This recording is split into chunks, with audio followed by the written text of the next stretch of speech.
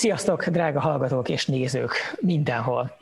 Mint tudjátok, az Égéstér általában műfajilag egy rádióműsor, de a YouTube-on követők most ebben a csodálatos helyzetben lehetnek, hogy nem csak a távértekezletszerű beszélgetés minden résztvevőjére tudnak ránézni, hanem a hátam mögött láthatják Grétát, amint éppen elektromosodik, sőt, most már csak tökéletesedik, mert aki követi a folyamatot, az láthatta, hogy már megy a saját lábán, és lesznek erről majd részletes anyagaink erről és az ide vezető útra és a totálkáron. Csak eddig választani kellett, hogy inkább működik, vagy inkább megmutatjuk.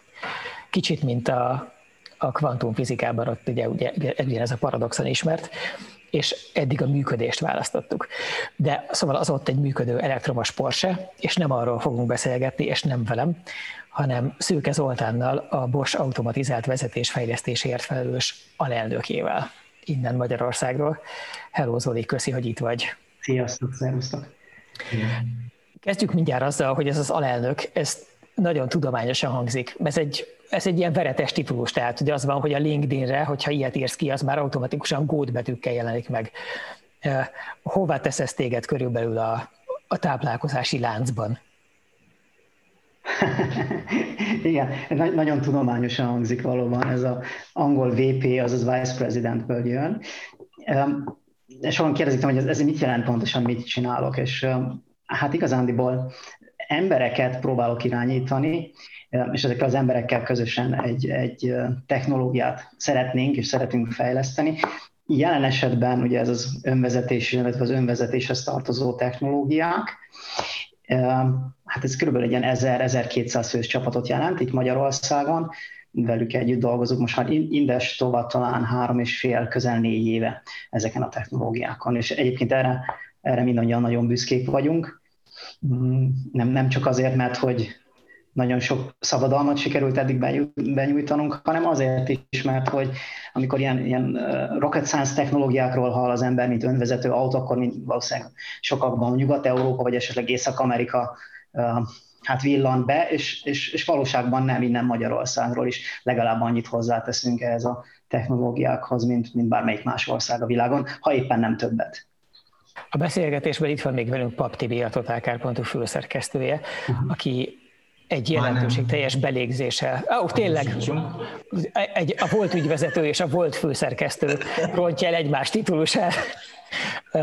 Rovatvezetője, vagy hogy is, mire is nevezzem. Szóval az a kérdés, hogy Tibi, te amikor az önvezetést hallod, mivel nagyon sokat láttál a postafiókodba beérkező sajtóközleményt, milyen érzések keletkeznek benned? Nagyon vegyes ugye az önvezetésnek a megítélése, és pont ezért is érdekel engem először az, hogy ebből az 1200 emberből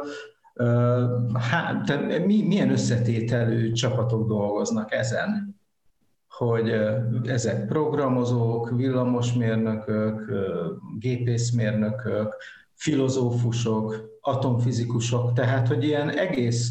Azt tudom, hogy ezek ilyen egészen hozzánk távol álló dolgok, tehát mi inkább ilyen vassakban gondolkodó emberek vagyunk. Igen, hát talán amit felsoroltál, Tibi, ezek közül szerintem mind, de a nagy része az programozó. Ugye önmagában a feladat az elég komplex.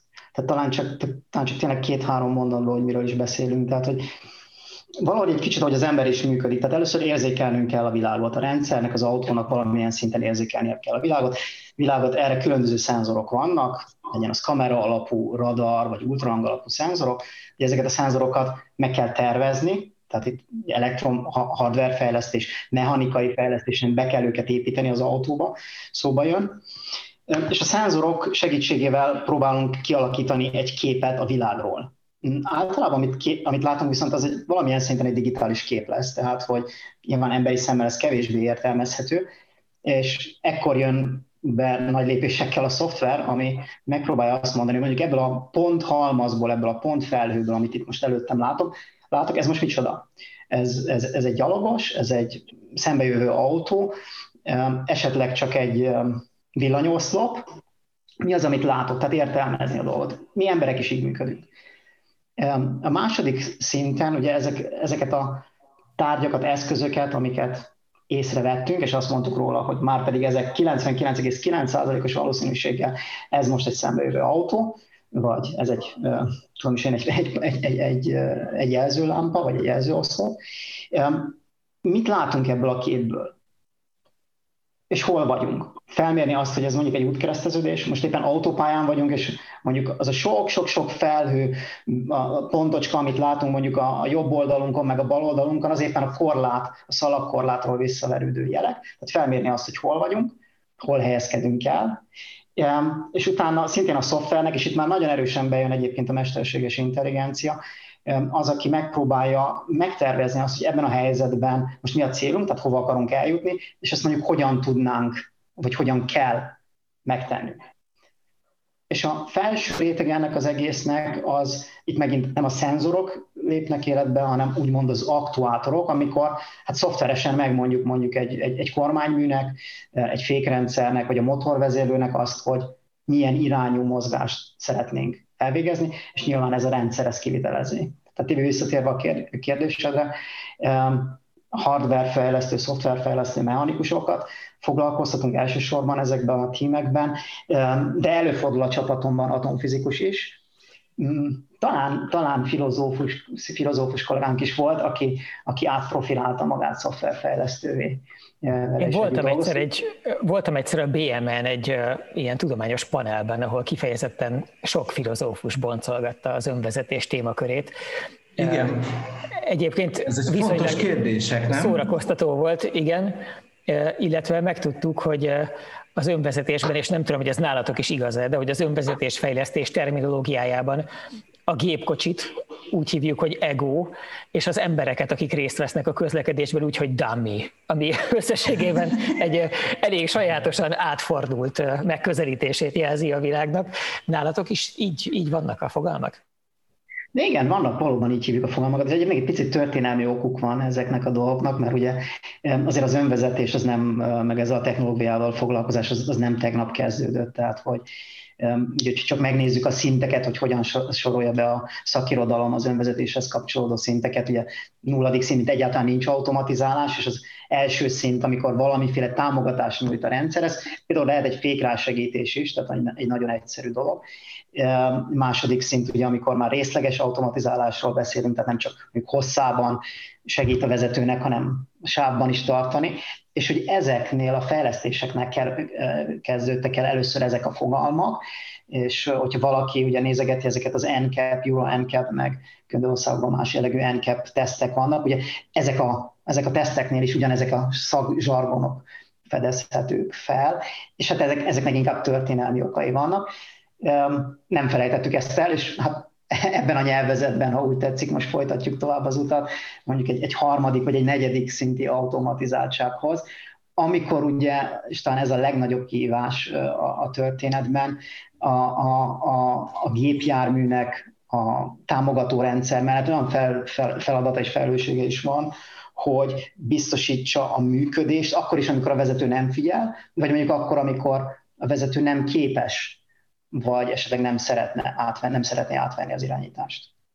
Nagyon sok olyan hallgatónk van, aki, amikor elkezdtük ezt a beszélgetést, akkor az arcába, nem, a tenyerébe temette az arcát, vagy az arcába a tenyérét, most attól függ, hogy a felindultságnak melyik fokáról van szó, mondván, hogy már minősíthetetlenül nem, hogy a fülünkön jön ki, hanem mindenkinek az összes testnyílásából ömlik az, hogy az önvezetés így, az önvezetés úgy. És aztán igazából nagyon kevéssé láttuk ezt megjelenni a való életben. Ugye a legjobban reflektorfényben talán a Teslának az ilyen típusú eséskelései vannak, és ilyen kommunikációs önségberúgásai a folyamatosan eltolt határidőkkel, az átnevezett rendszerrel, a sok időnként valósan az autopilot nyakába varható, időnként meg annak az emberi hülyeség általi félrehasználásáról szóló, vagy abból eredő balesetekről. Tehát, hogy nagyon sokat hallunk róla, és ehhez képest az életben nincs jelen. És egyrészt az is érdekel, hogy te látod ezt most közeledni, vagy inkább azt az iparági elmozdulást érzed, hogy most már inkább senki nem meri azt mondani, hogy ez olyan hű, de nagyon közel lenne. A másik része pedig az, hogy ha már emlegetted az NCAP-et, Van átjárás az önvezetéshez kapcsolódó fejlesztések, tehát a szenzoriál feldolgozástól kezdve a beavatkozó rendszerek működtetéséig. Ezen a területen van-e átjárás ténylegesen a mostani autókba is beépített vezetéssegítő rendszerek között, vagy nincsen? Tehát attól, amit ti csináltok a Bosch önvezető projektjében, attól fog-e valakinek a jövőre megvásárolt, rohadtul nem önvezető, de korszerű autója ügyesebben kikerülni egy elég kiszaladó kisgyereket, vagy megállni esetleg egy hirtelen elsőbséget meg nem adó autó előtt? Szeretem az ilyen kérdéseket, Karotta, amikor több kérdés elhangzik egy kérdésben. Kezdeném az elsővel, és itt eszembe jut egy poén, amit a régebbi Daimler vezérigazgató mondott az önvezetéstől, hogy egy picit ez olyan, mint a ketchupos üveg, hogy mindenki rázza, de igazániból senki nem tudja, hogy mikor és mennyi jön ki belőle. És valóban van egy ilyen, hogy körülbelül 5 éve mondjuk azt, hogy 5 éven belül itt van az önvezető autózás az útjainkon, és ezt még nem, vagy csak részben látjuk. Ennek több oka van egyébként. Az elsődleges oka az a komplexitásban keresendő, tehát hogy ugye sokan, amikor azt mondjuk, hogy önvezető autó, akkor valami olyasmire gondolunk, hogy ez egy robottaxi, nincs benne semmiféle vezető, gyakorlatilag egy telefonon rendelünk egy autót, elvisz minket A-ból B-be. Ez azért a nagyon-nagyon magas szintű automatizáltságot jelenti, és ennek a megvalósítása azt gondolom, hogy megvan a technológia, tehát létezik ez a technológia. Nem mondom azt, hogy ez már sorozatgyártásra 100%-ban készen áll, de a tudománynak megvan hozzá a technológiája, és azért azt ne felejtsük el, hogy egy ilyen rendszernek a kialakítása nagyon-nagyon sok szenzort igényel. Tehát, hogy az az autó, ami minden helyzetben, legyen az jégesés, hóvihar, legyen az sötétség, pirkadat, legyen olyan helyzet, amikor szembesüt, tehát megvakítja a kamerát éppen a napfény. Tehát egy ilyen rendszernek a kialakítása az irgalmatlanul sok szenzor kell. 30 plusz, hogyha nem 50 irányában tart. És hát ezért ezeknek a szenzoroknak ára van. És nagyon borsos tud lenni ez az ár, hogyha ezt összeszámoljuk, és nyilván az adatok, amik a szenzorból keletkeznek, ezeket fel kell dolgozni. Ezeket már nem egyszerű kis mikrokontroller alapú különböző vezérlőegységek dolgozzák föl, ezek nem elégséges, tehát ezekben nagyon komoly mikroprocesszorok, hardware gyorsítók, stb. Szerepelnek, amelyek még inkább megemelik az árat. És itt felmerül az a kérdés, hogy ki tudna megfizetni egy ilyen irgalmatlanul magas bekerülési árat. És egyébként ugye talán ez egyik másik észak-amerikai úgymond mobility service providernek, tehát mobilitás szolgáltató cégnek az üzleti modellje, hiszen ők úgy gondolkoznak, hogyha mondjuk én egy taxitársaság vagyok, és üzemeltek x darab taxit, akkor évente minimum 3 embernek taxisofőrnek a fizetését tudom egy autóval megspórolni, és hogyha mondjuk azt mondom, hogy 3 évig üzemeltetek egy ilyen autót, akkor kiszámolva ezt az összeget, az már akár több 100 000 euróról, vagy 100 000 dollárról is beszélhetünk, és ekkora költségnél már megéri arról gondolkozni, már megéri azzal foglalkozni, hogy egy önvezető rendszert helyezzek az autómba. És közbevethetek ilyen autóba. Igen. Bocsánat. Tehát amikor erről beszélünk, hogy önvezetés, akkor ez az üzleti modell van szem előtt, és egyelőre a magánfelhasználó az nem is érdekes, hanem ezért öli a Bosch, és még ki tudja hány cég a milliárdokat az egész témába? Hát nem, mind a két üzleti modell van, Tibi, egyébként. Ez a Mobility Service Provider, a magyarul robottaxik, amikről beszéltem. Igen. Emögött azt kell, hogy látni, hogy elég sok pénz van, és most így nem tudom, hogy mennyire zárt ez a hallgatóság itt, de azért azt is látni kell, hogy emögött nagyon sok kínai pénz van. Kínai befektetések, ami, hát szoktuk mondani, hogy könnyen szokott jönni, de ugye van néha, hogy könnyen is megy, tehát egy bizonyos jellegű volatilitást visz ebbe az üzleti modellbe. De a másik, és ez inkább a tradicionálisabb üzleti modell, ami szintén párhuzamosan halad, és ez összefügg a válaszom majd összefügg a második kérdéseddel, Karotta, az pedig azt mondja, hogy tegyük lehetővé, ha nem is teljes mértékben a teljes, abszolút magasan automatizáltsági szintet, hanem mondjuk egy részleges automatizáltságot, vagy egy feltételes automatizációt. Feltételt azt értem, hogy a rendszerem nem fog mindig működni, de például egy autópályán, vagy egy olyan útvonalon, amit előre meghatároztunk, mondjuk képes vagy megnyomni egy gombot, és munkából hazafele, nem tudom, elolvasom a napi sajtót, és a következő autópálya lejáratig az autó engem biztonságban elvisz. A klasszikus autógyártóknak a zöme ezt a modellt követi. Viszont ebben a modellnél, ugye, tehát ennél az üzleti modellnél azt látni kell, hogy itt azért a bekerülési költségek, hát hogy is mondjam csak, érzékenyek. Ez egy nagyon árérzékeny dolog. Feltehetném számotokra is a kérdés, hogy Carlotta, ti mennyit fizetnétek egy olyan autóért, pluszba egy olyan extraért, amikor nem tudom, ha Balatonra mentek pénteken, vagy összök vissza vasárnap, akkor a dugóban megnyomjátok a gombot, és tényleg a rendszer azt mondja, hogy nem kell az utat néznetek, nem kell a kormánykeréken kezetek.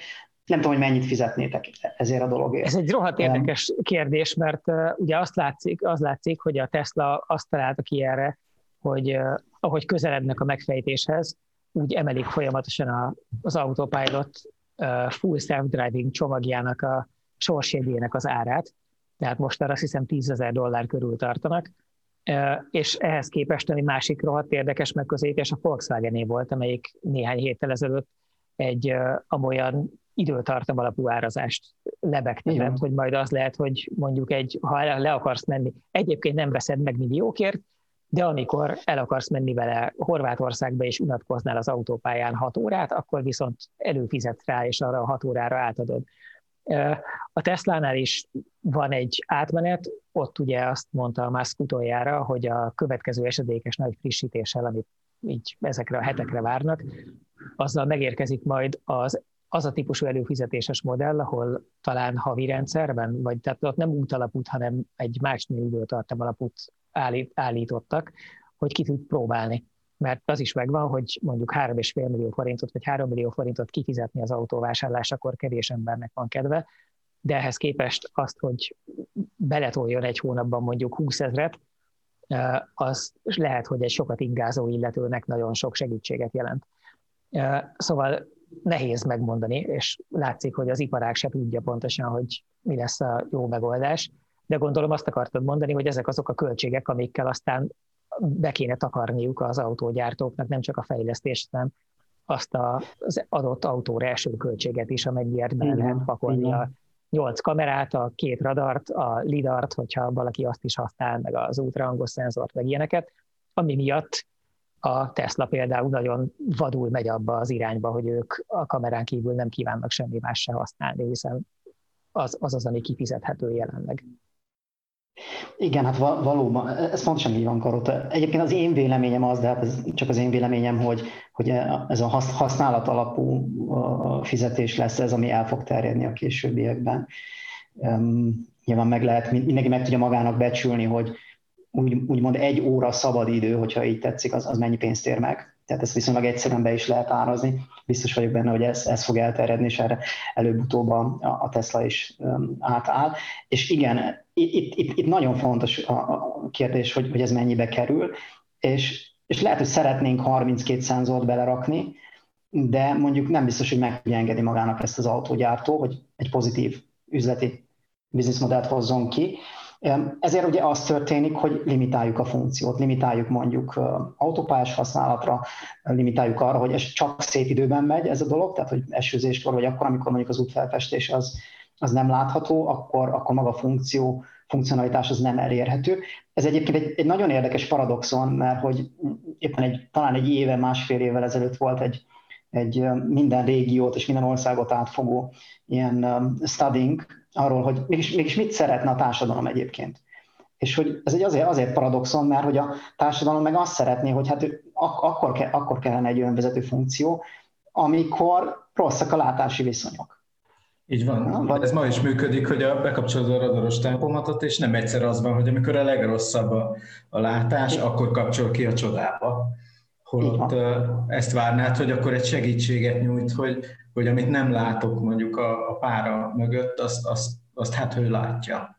A helyzet valójában még ennél is annyiban szomorúbb, hogy mindaddig, ameddig el nem jutunk a minimum 4-es, de leginkább 5-ös szintű autonómiáig, addig az egész vezetéstámogató, fejlett vezetéstámogató rendszeresdire igaz az, hogy azzal a feje tetején álló logikával dolgozik, hogy pont olyankor vezet helyetted, amikor te is képes lennél vezetni, csak nem csinálod, és pontosan akkor nem csinálod. Tehát amikor egyszer csak nehézzé válik a helyzet, akkor egy szomorú bímbambolással és rádvillogással jelzi, hogy én egyébként most mindent elengedtem, mindentől add meg te, amivel tulajdonképpen elveszi azokat a másodperceket az életedből, ameddig esélyed lett volna képbe kerülni, hogy akkor, ha figyeltél volna eredetileg, és akkor meg tudnád oldani ezt a helyzetet, amit egyébként ő se tud. Hát egyébként elmesélném, hogy én nekem milyen volt az első találkozásom az önvezetéssel Japánban, amikor a Toyota megcsinálta az automatizált buszjáratát a Nagoyai világkiállításon, lezárt pályán működött a dolog, és akkor egy ilyen térdigérő kerítés zárta le a pályát, meg ki volt írva, hogy nem szabad bemenni. És megkérdeztük, hogy na de mi van, hogyha bemegy valaki? De hát ki van írva, hogy nem szabad bemenni. Tehát, hogy ők mindig ezek a nem várt körülmények azok, amik ezt nehézzé teszik, és nem féltek el attól, hogy pont emiatt csak egy luxus cikk lesz ez az önvezetősdi, hogy na, amikor le kell menni a horvát tengerpartra, akkor be tudom nyomni az autópályán, de valójában nem nyújt igazi segítséget, és ettől válik luxussá, hogy az űrös körülményeket ráthagyja. Én nem félek ettől, Tibi. Szerintem a technológiák előre haladtával azzal, hogy mondjuk egyre elérhetőbb áron lesznek majd például lézer, tehát lidar technológiák, azért ez biztosítva lesz. És azt is szeretném azért kihangsúlyozni, hogy azért a támogatott vezetés, vagy a részleges automatizáltság, hogyha így tetszik, azért az nagyon nagy hatása van, tehát nagyban hozzájárul a balesetek megelőzéséhez és a balesetek csökkentéséhez. Ez volt a 10 perc ezelőtti beágyazott második kérdésem, ameddig egyébként te eljutottál volna, mert elkezdted, csak aztán szétszettünk, de hogy most pont itt tudsz ráfordulni arra, hogy akkor hogy jelenik ez meg a létező életünkben? Igen, tehát hogy ugye ez a kettes színnél biztosan egy jó NCAP csillagozása, tehát egy ötös csillagért minimum van benne egy radar ebben az autóban, de inkább 3 vagy akár 5, minimum van benne egy előrelátó kamera, és ugye azt szeretném hangsúlyozni, ezek a rendszerek már, tehát most nagyon nagy biztonsággal ismerik föl a kialakítandó helyzeteket, hajtanak végre akár vészfékezést, vagy vészmanőverezést, hogyha erre szükség van. Többször említetted itt, Karotta, a Teslát, és ugye a hasonló beszélgetéseken én mindig el szoktam mondani, hogy azért vagyok egy picit óvatos a Teslával, mert hogy ugye a funkcionalitásokat autopilotnak hívják, és az autó az valahogyan azt sugallja, hogy ugye ez hát vezető nem szükséges hozzá, vagy vezetői közbelépés, vagy bármi ilyesmi nem szükséges hozzá. Ez nem igaz, tehát hogy a Teslánál bármi történjen is, bárhány másodpercig vagy óráig menne autopilotban, a vezetőnek mindig ébernek kell lennie, és bármi történik is, a vezető a felelős a helyzetért. És ugye nagyon sokat nézegettük ezeket a cégeket, és nyilván az is hozzá tartozik, hogy ki mennyi befektetést tud magához vonzani, és hogyan lehet befektetőket magadhoz vonzani, tehát hogy olyan kijelentésekkel, hogy holnap megvagyunk, vagy hamarosan megvagyunk, de, és kapcsolódnék a TV pontjához, egyébként a világon a legelső 3-as szintű önvezető autó, ez azt jelenti, hogy ez egy feltételes automatizáltság. Mondom az egyszerű példát, autópályán működik a dolog, és akkor, hogyha valami történik, akkor képes megfelelő időt hagyni a vezetőnek arra, hogy felmérje, hogy mi is történik itt körülöttem, átvegye a helyzetet, vagy esetleg biztonságosan megállni a leállósávban. Ez az autó Japánban jelent meg. Talán nincs akkora nagy reklámja Európában, de ez egy Honda Legend. És ez a Honda Legend, ez az év elején jelent meg, igaz, limitált darabszámban. Az is igaz, hogy csak Japánban működik a rendszer, és Japánban lett jóváhagyatva, de És egy nagyon erősen japánoknak sikerült fenszelt területen, tehát egy olyan jól behatárolt, előre rommá lézerszkennerezett területen, ami hát azért összességében nagyon kevéssé felel meg annak az elvárásnak, hogy ezek ilyen univerzálisan bevethető dolgok legyenek. Tehát ugye a Musk által sokat hangoztatott megközelítés az, hogy ha fogsz egy embert, akit ledobsz Bangladesben, aztán ledobod a tűzföldön, aztán Budapesten, aztán New Yorkban, aki tud autót vezetni, az mindezeken a helyeken el fog boldogulni, ami nagyon messze van attól, amikor ezeket a nagyon szűkre szabott, nagyon speciális közlekedési helyzeteket próbáljuk csak megoldatni az autókkal. Kétségtelen tény, hogy sajtóközleményt meg elsőségi trombitálásra sokkal könnyebb alapozni arra, hogy az ember megtalálta azt a 3 kilométeres autópályaszakaszt, ahol mondhatja, hogy ő egyébként kormányfogás nélkül végig megy rajta, de kívülről nézve nagyon nehéz megítélni, hogy vajon ilyenkor ki van közelebb az általános jó megoldáshoz. Te hogy látod, ki van ilyenkor közel? Karota, én azt gondolom, hogy a feltérképezés, az útnak a feltérképezése, ez a geotérkép, amit te is mondtál, ez különböző technológiákkal oldható meg, és egyébként a radar technológia is tökéletesen megfelel erre. Azok a cégek, vállalatok, akik képesek arra, hogy akár sorozatgyártásban, vagy napi használatban lévő autókról gyűjtsenek adatokat, legyen ez szó térképfrissítéshez, legyen szó olyan adatok, amelyekkel jobban későbbiekben szimulálni tudjuk azt, hogy a rendszer hogyan is működött volna egy ilyen, ahogy te mondtad, Karota, egy bangladesi környezetben. Szerintem ezek a cégek biztosan hosszú távon előnyben lesznek. De azt nem szeretném, hogy azt mondani, hogy csak az adat számít. Igen, az adat az nagyon fontos lesz, de ennél talán még fontosabb lesz, hogy ki mennyire lesz képes ezt az adatot használni és újra szimulálni. És most egy picit hadd beszéljek a haza Boschhoz, és sokan szokták tőlünk kérdezni, hogy ti mennyi adatot gyűjtöttetek, és hogyan néztek, és a rangsorba mondjuk egy Google-hoz vagy Teslahoz képest hogyan álltok. És nem vagyunk az elsők, igen, ez igaz. Viszont mi nem akármilyen adatot szeretünk gyűjteni, és gyűjtünk is, hanem speciális adatokat, még egy hatalmas adatmennyisége van mondjuk egy Google-nek, ez igaz, csak éppen ezt az adatmennyiséget Kaliforniában, Palo Altóban és San Joséban vették föl. Tehát az adatnak a 99%-ában gyönyörű napsütéses időben, és ez tök jó, de ahogy te is az imént említetted, Karota, nem biztos, hogy nekik van adatuk Európából, biztosan nincs, bocsánat, így mondom, vagy mondjuk olyan vezetési kultúrával rendelkező országokból, amelyek mondjuk inkább a déli vezetési kultúrát preferálják. Tehát itt tényleg az a fontos, hogy hol gyűjtök, mennyi adatot gyűjtök, és ezt hogyan tudom utána újra felhasználni, és újra szimulálni ezt az adatot, és mondjuk egy rendszert ezzel próbálgatni, hogy mennyire működik golyóállóan, golyóbiztosan. Az igaz, hogy meg, van egy ilyen, bocsánat, jó, csak ez nagyon ide tartozik, és rövid a kérdésem, hogy van egy ilyen legenda az információtechnológia iparban, hogy hogy ezek az adatok, ami mondjuk például egy kamerakép, tehát hogy tételezzük föl, hogy mennek a Waymo-nak az autói, a Waymo ugye a Google-nek az önvezetés fejlesztési leányvállalata, mennek az autói, és veszik föl a menet közben a kameráikkal azt, amit látnak, és ezt próbálják aztán értelmezni. Ezt így csinálja igazából minden önvezető autó. És ebből időnként ugye nagyon fura ilyen edge case-ek adódnak, tehát azok, amikor nehéz eldönteni, hogy a képen látható valami az éppen mi.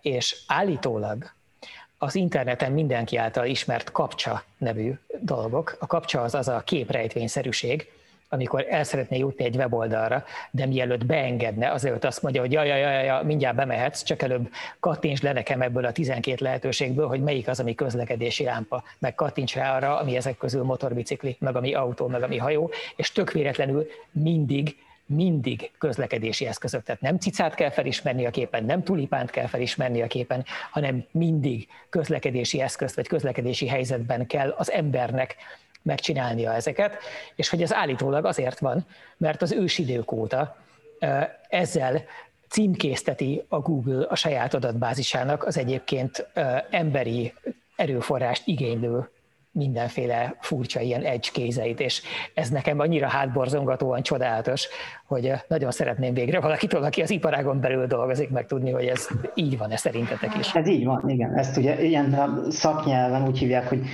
gamification-nel ugye dolgoztat a Google embereket, és úgy néz ki, hogy ez a módszer messze menően olcsóbb, mint hogyha Indiában címkéztetnének adatokat, vagy éppen Bangladesben, vagy Nigériában, és még általában az emberek élvezik is ezt a címkézést, tehát hogy ez egy nagyon frappáns megoldás annak, hogy adatokat címkézünk. Azért azt szeretném hozzátenni, Karotta, hogy viszonylag limitált a címkézés, tehát hogy itt csak nagy vonalakban tudjuk megmondani azt, hogy ezt mit látunk. Utána mesterséges intelligencián alapuló rendszerek viszik tovább ezt a címkézést, és mondjuk azonosítják be pixel szinten, hogy ez még a jelzőlámpához tartozik, vagy ez egy autóhoz tartozik, ez egy busz, vagy már nem. Mert hogy olyan szintig le kell menni a címkézésben, úgynevezett pixel alapú címkézésig, ahhoz, hogy mesterséges intelligencia algoritmusokat tudjunk tanítatni velük. És akkor itt jön a mesterséges intelligencia, akit ugye meg akarunk tanítani, vagy legalábbis ti meg akarjátok tanítani bizonyos ilyen standard esetekre, és akkor elmesélhetjük, hogy voltak ugye ezek a vészfékező rendszerek, ami először kijött, hogy felismeri a gyalogost, aztán utána jöttek büszkén, hogy most már akkor is felismerik, hogyha a gyalogos terhes, aztán amikor már babakocsit tolja, aztán biciklire ül, most már azt is felismeri, ha szőrme bunda van rajta, és nem nézi rénszarvasnak, de aztán azóta a rénszarvast is felismeri, és így haladunk előre. Ahogy egyre okosabbak lesznek ezek a rendszerek, és egyre több minden szituációt tudnak így, hát hogy mondjam, ez egyfajta skatujázás, nem? Egyfajta skatujázás, és ilyen fel tudnátok tenni a kérdést, hogy hogyan biztosítjuk azt, hogy a 242. skatujáról nem feledkeztünk meg. Vagy így van. Ezt akartam kérdezni, hogy van nálatok egy ilyen hülye helyzetek minisztériuma, hogy mi az, amire nem gondoltunk, hogy mit tudom én, a Szabolcsban a biciklijén alvó részeg, vagy a részeget őrző hűséges kutyája az útszélen. Tehát, hogy érted, hogy meddig tudtok ebben lemenni, vagy tudtok-e olyat csinálni, ami nem kell neki külön skatuja, hanem hogy úgy magától rájön, hogy ezt mégiscsak ki kéne kerülni, vagy fékezni kéne előtte. Ezeket hogy tanítjátok meg, mégiscsak egy számítógépről beszélünk? Hát a dolognak a szépsége az, hogy a számítógép nem tudja, hogy az mi, hogy mit lát, innentől kezdve nem is fog skatujázni, és ezek a skatuják viszonylag egyszerűek, mert azt mondjuk, hogy ez egy akadálytárgy, és mozog, vagy nem mozog. És itt jön be az a véleményem szerint az iparágban, meg a technológiában nagyon fontos eszköz, az úgynevezett fúzió, szenzorfúzió, amiben én a megoldást látom erre, hiszen biztos, hogy mindig lesznek olyan felvételek, kameraképek, és szerintem, hogyha valaki 5 percig a Google próbálgat keresni ilyen irányba, akkor rájön arra is, hogy például hogyan lehet különböző képekkel egy ilyen mesterséges intelligencia algoritmust megtéveszteni. Vagy mondok egy másik példát, hogyha országunkban nagyon népszerűek az útszéli hirdetőtáblák, hogyha ott egy autó van a hirdetőtáblán, akkor azt majd a mesterséges intelligencia honnan fogja megmutatni, hogy ez egy kép, vagy ez egy valóság. És szerintem itt jön be a szenzor adatainak a fúziójának a fontossága, amikor mondjuk még mellette van egy radar is, és itt azért én megcáfolnám Elon Musknak a véleményét a tekintetben, hogy csak kamerával ezt a technológiát biztonságosan piacra lehet hozni. Szerintem a radar nagyon fontos hozzá. Ugye a radar rossz időjárási körülmények között is nagyon megbízhatóan lát. És a fúzió mondja majd az meg, hogy igen, bár a kép alapján ez egy autónak tűnik, de ez valójában nem egy autó, hanem mondjuk ez csak egy hirdetés az útszélén, vagy éppen csak egy műanyag zacskó, amit a szél felhozott elénk, és kísérletesen hasonlít egy kiskuttyára, de ez mégsem egy kiskutya. Elon Musk azt szokta erre mondani, hogy... Bocsánat, hadd kérdezek meg egyetlen egy ilyen fúziós információt, hogy amit én eddig láttam ilyen, de az vezetős segítő rendszerek kamerái, azok fekete-fehérek. Amikkel ti dolgoztok, azok színesek vagy fekete-fehérek, mert nem mindegy adatfeldolgozás adatmennyiség szempontjából, hogy mennyi, viszont ha színesben gondolkodunk, akkor már is tudjuk, hogy ez ott fű, az meg ott aszfalt. Fekete-fehérben meg van szürke felület, meg szürke felület. Ezzel hogy áll a technológia? Bocsánat. Hogy... Igen. Ez is még egy aspektus, hadd adjak hozzá a kérdés, az nehezítsen meg az én saját válaszomat. Hogy, igen, és a másik, hogy ugye monokamerával nézem, vagy sztereokamerával ezt a dolgot, tehát hogy látom-e térben, vagy nem látom. És ugye nyilván mindenki azt szeretné, hogy a monokamerával meg tud mindent oldani, mert hogy akkor megspórolunk egy kamerát gyakorlatilag. A képfeldolgozásban igen, a színeknek nagyon fontos szerepe van, illetve annak is nagyon fontos szerepe van, de akkor én azért a képfeldolgozásnak nem vagyok a legnagyobb expertje, tudóra, hogy nem csak egy képet látunk, hanem különböző streameket, amik egymás után érkeznek, és akkor az egymás után következő képek összehasonlításából még nagyon-nagyon sok más információt ki tudunk nyerni, ami hasznos, és ezek a képfeldolgozásban már jelenleg is ismert technológiák, mesterséges intelligencia egy kicsit megboostolta őket, jobb eredményeket, jobb teljesítményre bírta őket. De itt még egyszer el szeretném mondani, hogy azt gondolom, hogy önvezető autózás az önmagában csak a kamera, az nem lesz elégséges. Tehát mindenképpen lidar és vagy radar szenzorra szükség van. Azt kezdtem el mondani, ami ilyenkor a standard Tesla kórus vélemény, hogy na de hát a világ összes autója, amit eddig ember vezetett, az 2 darab, maximum 2 darab optikai szenzorral működik, mert ugye az emberre ennyi van rászerelve, és tökre kiengedtük az utakra, pedig az emberek nem denevérek, hogy tudnának ultrahangot kibocsátani, nincs bennük radar, meg nincs bennük lidar se, sőt, időnként tehát a félszeműeknek a kalózok is vezethetnek autót. Miért nem engedjük akkor, hogy az autók is ugyanezzel a szenzorrendszerrel működjenek, hiszen olyan szempontból így is rohadt nagy előnyben vannak, hogy nem 2 darab szemük tud lenni, hanem 8, amik különböző távolságokra tudnak fókuszálni egyszerre, különböző szögekben látnak egyszerre, és minden irányból éberek tudnak lenni egyszerre, amivel már most sokszorosan felülmúlják az embert, nem beszélve a jelfeldolgozásuk sebességét, ami ugye Moore törvényével skálázható fölfelé, míg az ember a büdös életben nem fog tudni annál a 24 kockánál többet feldolgozni, ami a mozifilmben is számunkra ilyen összefüggő mozgást alkot már. Szóval szerinted miért nem lesz elég akkor az optika a gépeknek, hogyha az embernek elég? A legtöbb országban ugye 18 éves kortól lehet jogosítványt szerezni, tehát hogy először is 18 év tanulás van előttünk, amiben megtanultuk, hogy mi a kiskutya, utána ugye megtanultuk a szabályokat, ez rendben van, ezt a gép is meg tudja tanulni. De amit nem szabad elfelejteni, hogy azért borzasztó nagy számítási kapacitás van a képfeldolgozás mögött, és ugye ezeknek a jeleknek az értelmezése, átdolgozása, stb. Hát most nem tudom, hogy a legújabb számítógépeknek az emberi agyhoz képest miért számítási kapacitása az hogy néz ki. Igazániból készülhettem volna ebből, de hogy valahol mondjuk egy Teslába beépített számítógépeknek az összessége, szóval valahol talán az egér és a kiskutya számítási agyi kapacitását éri el. Innentől kezdve vissza tudnák kérdezni Karotta, hogy hát tanítsunk meg egy kiskutyát vezetni, mégis meg tudnánk, és akkor ő vezet, nem tudom, hogy hányan ülnénk be a hátsó ülésre. Hát a mi kutyánk mögé nem ülnék be, az biztos, mert erősen macska fixált, de azért szerintem ugye akkor ugye fölteszem a kérdést, hogy akkor most arról beszélünk, hogy ez gazdaságossági kérdés, vagy hát egy ilyen elvi meggyőződés kérdése. Mert ugye mondhatod azt, hogy a kamerapárti mondhatja azt, hogy hát akkor tegyetek be 5 kutyányi számítógépet, az már némely emberrel fölvenni a versenyt, vagy mondhatod azt, hogy igen, én ezt az 5 kutyányit ezt ki tudom váltani egy 3D szkenneléssel, és ez mennyivel egyszerűbb dolog, hogyha arra ráfeszítem a kameraképét, és akkor már is okosabbak vagyunk. Tehát mi ennek az oka, miért van ilyen filozófiai, vagy eltérő, nem is filozófiainak lenne, hanem hogy eltérő koncepció a fejlesztések mögött. Illetve van-e még másik fajta, amelyik azt mondja, hogy repüljön fölötte egy drón, és akkor messzebbre ellát. Tehát, hogy lehetne ilyeneket is mondani, nem?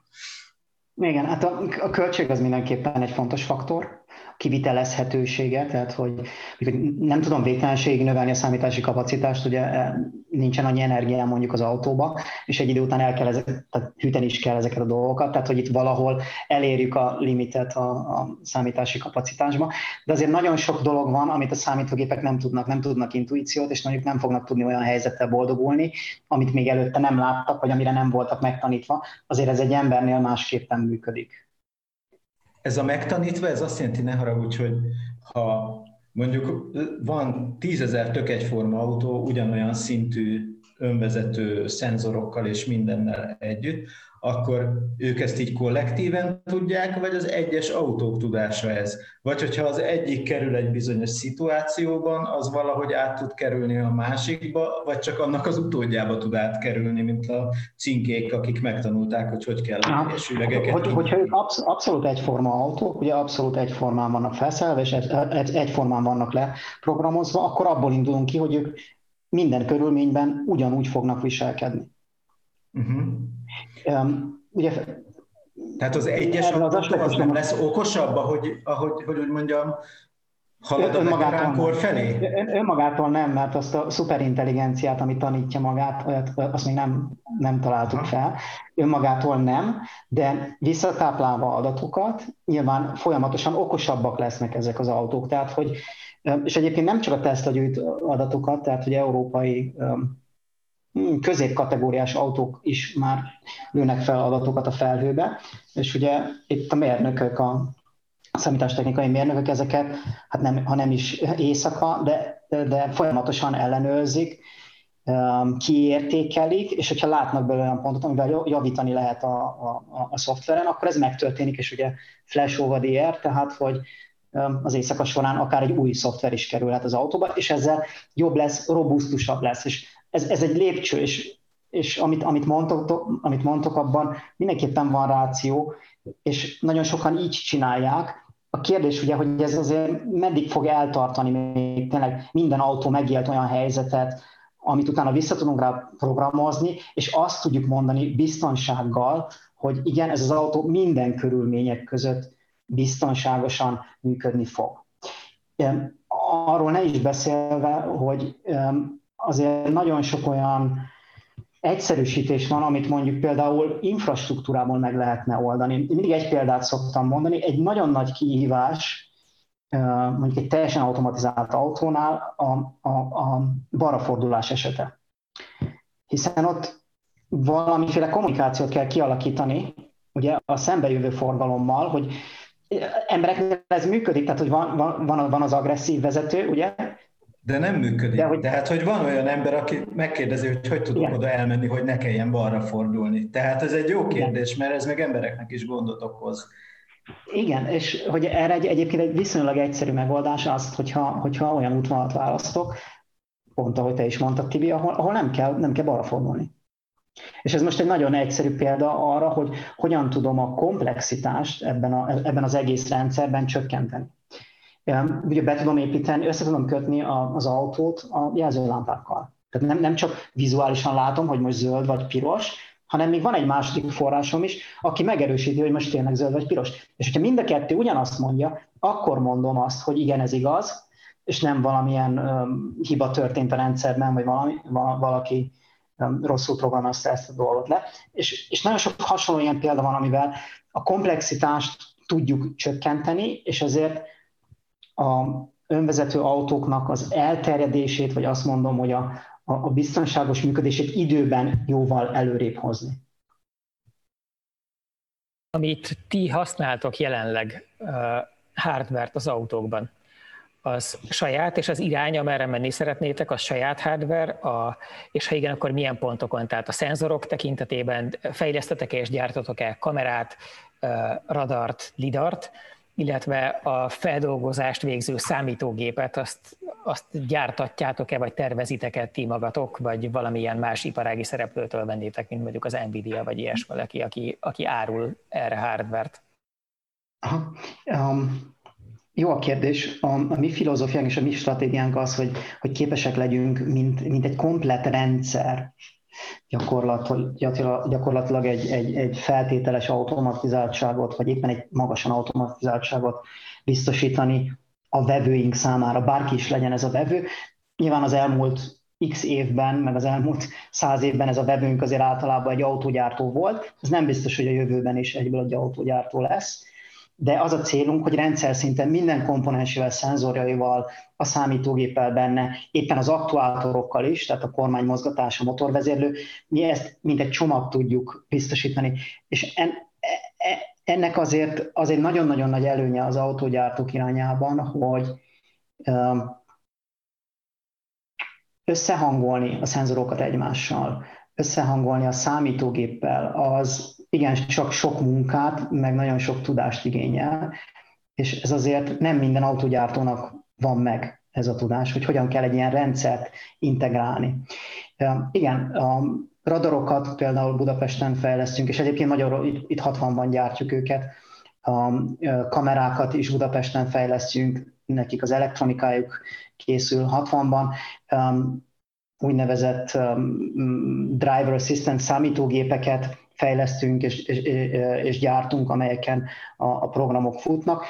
Együtt dolgozunk különböző chip beszállítókkal, legyen az koreai chip beszállító, vagy észak-amerikai, vagy európai. Mi függetlenek szeretnénk lenni a chipektől, főleg úgy, hogy ezt nagyon sokszor, vagy sok esetben a vevőnk határozza meg, hogy már pedig ő ezzel a chipgyártóval szeretne, tehát ettől a chipgyártótól szeretné a chipeket vásárolni, és bizony azt ültessük be, ami a Bosch által fejlesztett és gyártott számítógépe.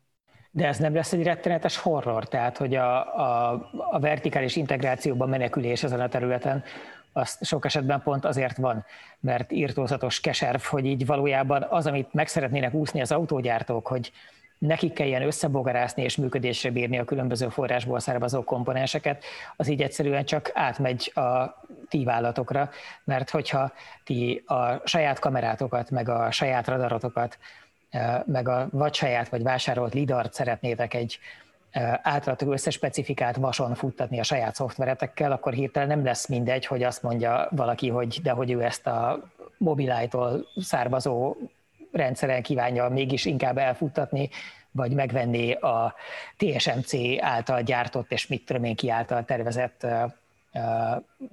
ilyen architektúrát alá, ami egyáltalán nem triviális, hogy a ti szoftvereteket ugyanúgy el tudja vinni. Tehát, hogy nem tök kilátástalan ez, hogyha nem kulcsra készen egyben adhatjátok át az egészet? Szerintem hosszú távon sok autógyártó meg szeretné tartani magának azt a lehetőséget, hogy ő válogassa össze, és azt mondja, hogy oké, most az elején vagyunk, mondjuk még a technológiának, és most egy árat fogok ezért a rendszerért fizetni, és mondjuk megfizetem azt, hogy valaki kulcsra készen adja ezt ide nekem, de hogyha mondjuk elterjedtek a technológiák, újabb radarcsippek jelennek meg, vagy kameracsippek, vagy bármi, akkor szeretné magának megtartani azt a flexibilitást, hogy ő bármikor kicserél egy komponenst egy másik komponenssel. Viszont, hogy ezt megtegye, ezért neki szüksége van arra a tudásra a vállalatán, a cégén belül, ami képes lesz összehangolni ezeket a rendszereket, képesek legyenek úgy megtervezni, hogy ezeken a későbbiekben működjenek, és a tapasztalat azt mutatja, hogy erre nem minden autógyártó törekszik, vagy nem biztos, hogy ezt minden autógyártó meg tudja jelen pillanatban engedni magának. Hogyha a német autógyártókat nézzük, igen, ott van egy nagyon-nagyon erős törekvés arra, hogy ők egy saját platformot hozzanak létre,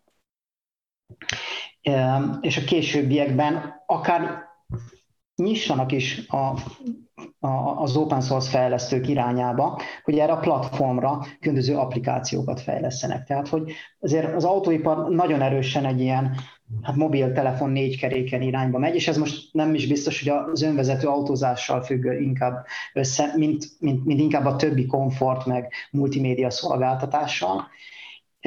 És ez is egy nagyon fontos megatrend, azt gondolom jelenleg az autóiparban az önvezetés mellett.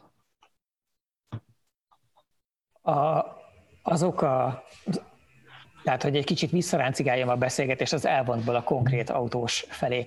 Hogyha most valaki azt szeretné megtapasztalni, hogy a Bosch által fejlesztett és gyártott eszközök leginkább mit tudnak, tehát hogy most itt szeretnénk benyomást kapni arról, hogy na, mi az, ami akkor részben a ti fejlesztésetek eredménye, vagy nagy részben itt készül, de nem egy fejlesztési prototípusba szeretne beülni, hanem egy létező autóba, akkor mibe üljön? Azt mondom, hogy szinte bármibe. A nyugat-európai autógyártók nagy többségénél valamelyik, ha nem is minden szenzort, az a Bosch-tól érkezik.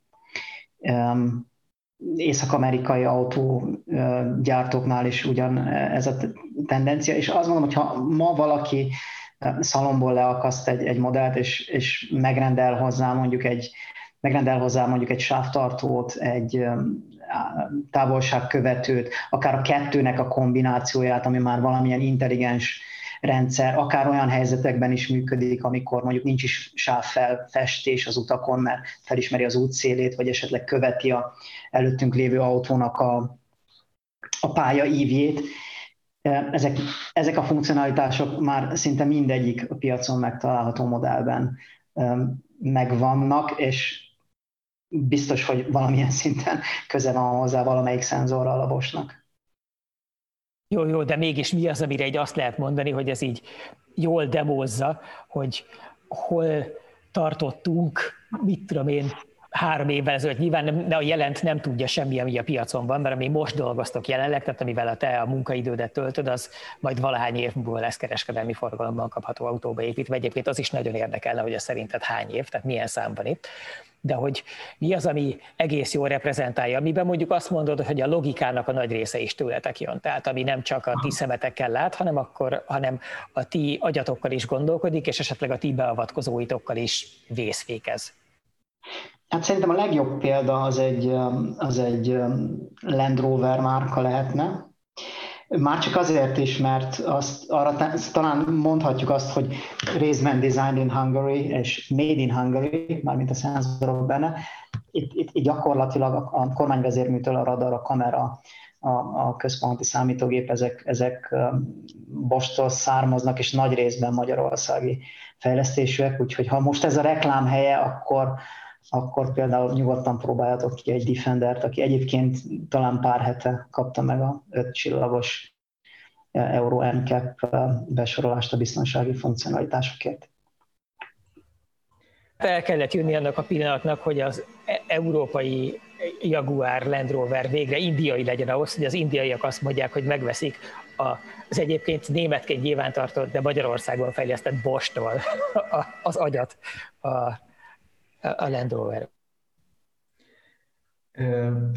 Kérdezhetek egy kicsit más témában ezzel kapcsolatosan, mert te eléggé magas polcon vagy ahhoz is, hogy lásd a világban a helyzetét az önvezetésnek, hogy milyen a szabályzása. Ugyanis a ti munkátok akkor ér valamit, hogyha ezek kimehetnek a közútra, és használhatja ugye a user, és ezek nagyon nem egyértelműek, hogy hol engedélyezik, hol nem, hol kísérleti üzemben, mit várhatunk abból, hogy mikorra követi mondjuk a törvényhozás azt, hogy készülnek ilyen rendszerek, és hol fogják ezeket engedélyezni.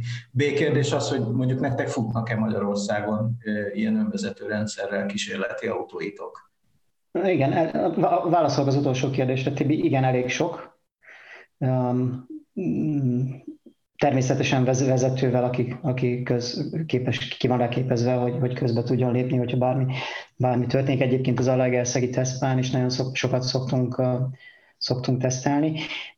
A kérdés nagyon jó, és hogyha egy lépéssel tovább megyünk, akkor szerintem az fogja meghatározni a versenyben, mondjuk Észak-Amerikát, Európát és most azt mondom, hogy Kínát, nem szeretném Japánt elfelejteni, de most Kínát mondok, hogy hol lesz meg hamarabb az a törvény és szabályozási háttér, ami lehetővé teszi az önvezetést közutakon. Ezt úgy érted, hogy az, aki ott erős, az éj a nagy torta? Én úgy értelmezem, hogy az az ország, ahol ezek a szabályozások, vagy az a régió, ezek a szabályozások elkészülnek és engedélyezve lesznek, azokban az országokban az önvezetéssel kapcsolatos iparág az nagy fellendülésben lesz. És itt sajnos én nem látom ezt Európa erősségének, én ezt kicsit kritikus vagyok ebben, és sok fórumon hangoztatom, hogy nehéz gyorsan Európában egy jogszabályt bevezetni. Én mondok nektek egy nagyon egyszerű példát. Pár évvel ezelőttig egy úgynevezett Vienna Convention még élt, ami ugye azt jelentette, hogy kötelező, vezetés közben kötelező a kezünket a kormánykeréken tartani. De most egy assziszt rendszer ugye már megengedi azt, hogy x szekundumig, akár percig, vagy mondjuk addig, ameddig én az utat nézem a szemmel, és a kamera látja, hogy én az utat nézem, addig én elengedem a kormánykereket. Ehhez viszont meg kellett változtatni az Európában alkalmazott közúti törvényt, a Vienna konvenciót. Ez konkrétan egy 3 éves történet volt. Amerika azért nem egységes, tehát hogy vannak olyan államok, ahol nagyon gyorsan hoznak törvénymódosításokat, vagy szabálymódosításokat, elsősorban Észak-Amerikának a keleti részére gondolok. Kínában is nagyon gyorsan tudnak hozni, de mindenki egy picit óvatos, azt gondolom a tekintetben, hogy mi az, amit törvényileg megenged, és mi az, amit nem. És szerintem az iparágnak is óvatosnak kell lennie ezzel, hiszen az önvezetés az nem egy öncélú dolog, ez nem azért kell, hogy legyen, hogy ebből, nem tudom, cégek meggazdagodjanak. Ez azért kell legyen, hogy a társadalomunk jobb legyen. Tehát, hogy kevesebb szén-dioxid kibocsátás legyen, egyik ok. Mondjuk idősödő társadalomnak is meg legyen a lehetősége a mobilitásra, a közlekedésre, és harmadik és a legfontosabb, hogy biztonságos legyen a közlekedésünk. Akkor nem szabad olyan rendszereket idő előtt mondjuk piacra dobni, amelyek nem biztosítják azt, hogy ez egy biztonságos rendszer, és biztonságos közlekedéshez hozzájárul. És ezért szerintem valami fajta óvatosságra mindenféleképpen szükség van, a törvényhozói részről is, meg jogalkotói részről is, de valahol megtalálni azt a megfelelő egyensúlyt, hogy mi az, amit megengedünk, azért, hogy fellendítsük, támogassuk az új technológiákat, és ezeknek a minél hamarabbi bevezetését, de azért ne engedjünk mindent szabadjára. És Karotta, te beszélgetésünk elején azért említetted pozitív példaként a Teslát, és sajnos negatív példaként is fel tudom hozni, hiszen voltak olyan esetek, amikor ezek balesethez vezettettek volna, és egy egyszerű tervezési hibáról volt szó, amit utólag a gyártó is elismert. De hadd kérdezzem már meg, hogy Európában akkor mi a legtöbb, amit megengednek ma az előírások az autóknak önvezetés terén, és akkor ugye eljutunk ahhoz a kérdéshez, amit már itt Karotta pedzegetett, hogy te hogy látod, ez milyen ütemben lesz ott, hogy tényleg legális lesz az utakon. Tehát egy ilyen évszámot várnánk szerintem, ugye? Európában az országtól tehát változó, attól függ, hogy melyik uniós országot nézzük. A nagy részében egy hármas szintű automatizáltsági fog, tehát ez a feltételes automatizáltság, még egyszer mondom, ez az autópályán való közlekedés, de úgy, hogy a gép a felelős, tehát nem az, hogy én nem fogom a kormány, mert attól még az nem, hanem hogy a gép biztosítja azt, hogy bármi történjék is, nekem van elég időm átvenni a autó felett az uralmat, vagy hogyha meghibásodás van, akkor leáll az autósávra, a leállósávra, tehát hogy a Európa államainak a nagy részében a törvény egy ilyen rendszert nem enged meg. Abban viszonylag nagy az egyetértés, és egyébként Magyarországon szerintem ebben élen járunk, hogy kísérleti tesztautók, stb. Ezeknek az engedélyezése. Itt talán másodikok vagy harmadikok voltunk Európában, akik ezt megengedtük. Időközben ez több országban is engedélyezett, de önmagában a funkcionalitások nem. Ezért azt láthatjátok, hogy néhány prémium márkának vannak olyan feature-ei, amelyek Európában nem megengedettek, akár nem is tudottak, de mondjuk Észak-Amerika egyes államaiban használhatók. Ez annyira így van, hogy nekem volt szerencsém vagy bal szerencsém vezetni olyan, vagy utazni olyan Teslában, amelyik amerikai piacos szürke import autó volt, és elképzelése sem volt arról, hogy Magyarországon tartózkodik, mert nem volt internet kapcsolata. Ugye nem volt wifi, ahogy közlekedés közben nem is tud lenni, és nem volt benne a mi országunkra alkalmas SIM-kártya. És egészen lenyűgöző minőségben ment, tehát hogy sokkal jobb volt vele utazni, mint az egyébként vele egyidős és azonos hardware-ren futó európai piacos autopilotokkal szokott lenni, mert sokkal lazábbak azok a beavatkozási korlátok, amik az ECR 3779, ez a jogszabálygyűjtemény, amiben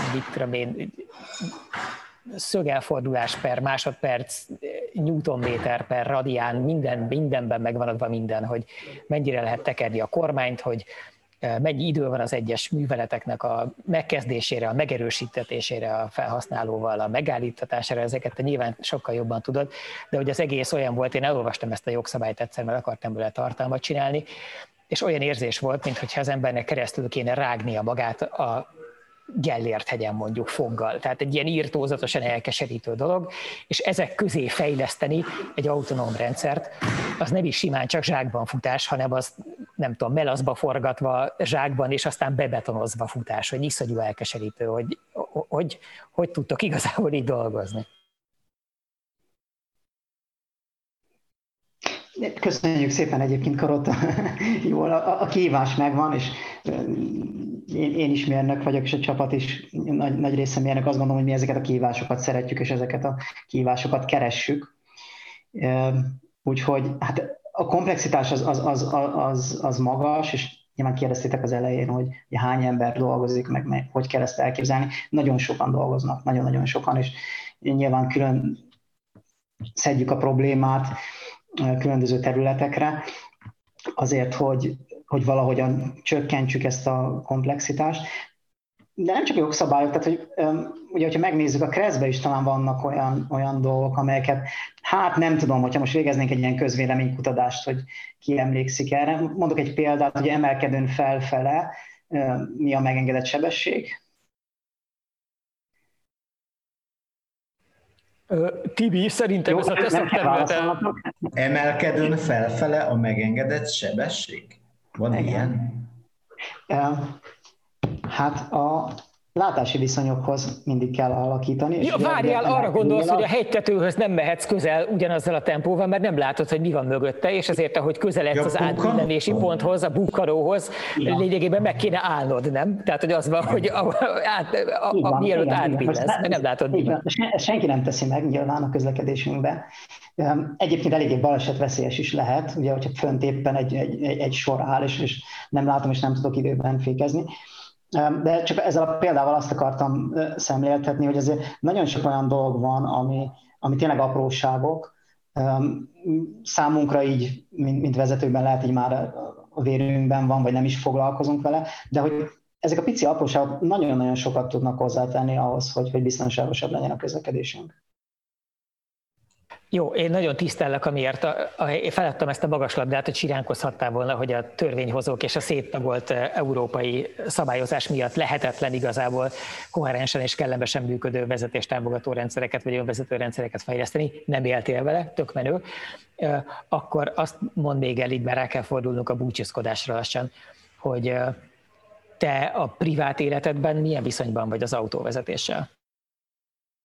Én nagyon szeretek autót vezetni. Igazándiból én szoftveresként végeztem, de hogy ez az autóipar, ez engem nagyon beszippantott, és most nagyon örülök annak, hogy amit az előbb is, az imént is mondtam, hogy egyre inkább több a szoftver az autóban, és így valahogy a hobbim, meg a szenvedélyem az egyre jobban kezd ötvöződni. Hát sok autót kipróbáltam, Karotta. volt, amikor több is volt, ez a feleségem nem annyira támogató ebben, de én nagyon szeretem az autókat, én nagyon szeretek vezetni, de valóban vannak olyan pontok, amikor nagyon örülnék egy olyan rendszernek, akár egy fárasztó nap után, vagy egy késő este órákban, amikor már egyszerűen lehet, hogy a fáradtság jelei mutatkoznak rajtam, akkor bekapcsolni egy ilyen rendszert és biztonságban hazaérni. Én nagyon örülnék, és mi ezen dolgozunk, hogy legyen egy ilyen rendszerünk, és ez elérhető legyen. Mit gondolsz, amikor elérjük ezt, amire ugye eddig ügyesen nem mondtál dátumot, de hát nyilván az van, hogy valami számot azt ki fogunk sajtolni belőled. Szerintem legyél egészen nyugodt, mert hogy a Musk ebből a szempontból mindenki számára elvégzi azt a feladatot, hogy ő már annyiszor mondott mindenféle számokat, hogy most az, hogy te is mondasz egyet, és nehogy Isten túldövöd, vagy alul, senkinek nem fog fájni, már érzéketlenek vagyunk, de muszáj valami számot, de utána még az a szám érdekelne nagyon, és az ilyen elégikus lecsengetés a műsornak, hogy szerinted ahhoz képest, amikortól először általánossá válik, hogy lehet volumenben elérhető autókhoz rendelni önvezető rendszert, és így aztán elkezdenek elterjedni, hány éve van még a ma ismert autózásnak? Tehát, hogy meddig lehet az, hogy valaki vállalja azért a felelősséget, hogy saját maga beleül egy autóba, aminek ő kezeli a pedáljait, mindegyiket, meg a kormánykerekét, és mindig az van, amit ő mond, tehát, hogy nincsenek digitális segédberendezések, meg fejlett adáseszközök, hanem csak úgy kimehet és megölheti magát, vagy egy ártatlan másikat, ahogy azt egyébként nagyon szeretjük csinálni, mármint nem a megölést, hanem a vezetés részét. Egyszerű a válaszom, mert amikor önvezetésről beszélünk, az nyilván nagyon sok mindent jelenthet. Én abban biztos vagyok, hogy a évtizedünk közepén önvezető autók lesznek. Hogy ezek milyen környezetben fognak működni, mikor fognak működni, azt nem tudom megjósolni, de hogy lesznek, abban biztos vagyok. Úgyhogy ez egy könnyű kérdés volt. A második, ez egy érdekes kérdés, Karotta. Én azt gondolom, hogy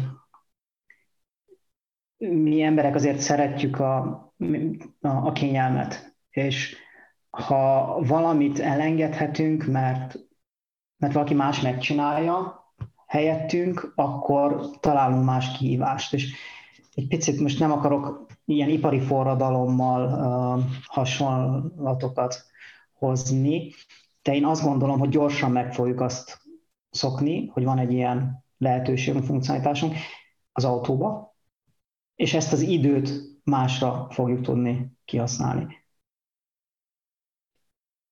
Mármint az autóban töltött időt, amikor nem vezetünk, úgy értem. Ezzel egyben azt is mondod, hogy nem lesz harc azért, hogy megtarthassuk a saját kezünkben a kormánykereket, hanem mindenki boldogan el fogja engedni. Én azt gondolom, hogy hosszú távon igen. Nagyon szép, akkor egy olyan jellegű búcsúzkodást végezhetünk, amelynek során mi a könnyeinket nyerjük. De valószínűleg a hallgatók jelentős része is, hogyha autóban hallgattad az égésteret, és ezért most elkezdenéd elbőgni magad teljes joggal, akkor gondolj arra, hogy ebből a szempontból is látszik, hogy valójában Zolinak van igaza, hiszen ha elbőgöd magad vezetés közben, akkor most éppen nem látsz, és neki mehetsz valakinek, vagy megölhetsz valakit. Ilyenkor is látszik, hogy egy fejlett vezetést támogató rendszerrel, vagy egy robottal mennyivel jobban járt volna az emberiség, hiszen azok nem sírnak az ilyesmén, ameddig meg nem tanítjuk őket erre is. Nagyon szépen köszönöm Szőke Zoltánnak, a Bosch automatizált vezetésfejlesztésért felelős alelnökének ezt a kiváló beszélgetést. Egy öröm volt, alelnök úr. Köszi szépen Tibinek is, hogy itt volt, és nagyon köszi nektek is, hallgatók, a kedves hallgatást. Kötelezően el kell ismételnem, hogy amennyiben ez egy feliratkozásmentes spontán hallgatás volt, akkor ez legyen az utolsó ilyen. Még egyszer elő ne forduljon, tessék szépen ránk követni, vagy a Spotify-on, vagy a YouTube-on, vagy egy általatok kedvelt podcast alkalmazásban, de az első kettőt ajánlom igazán, mert a streaming szolgáltatások könnyebbé teszik az emberiség életét állítólag. Köszi még egyszer, hogy itt voltatok, és találkozunk jövő héten. Sziasztok! Sziasztok! Sziasztok! A műsor a Béton partnere.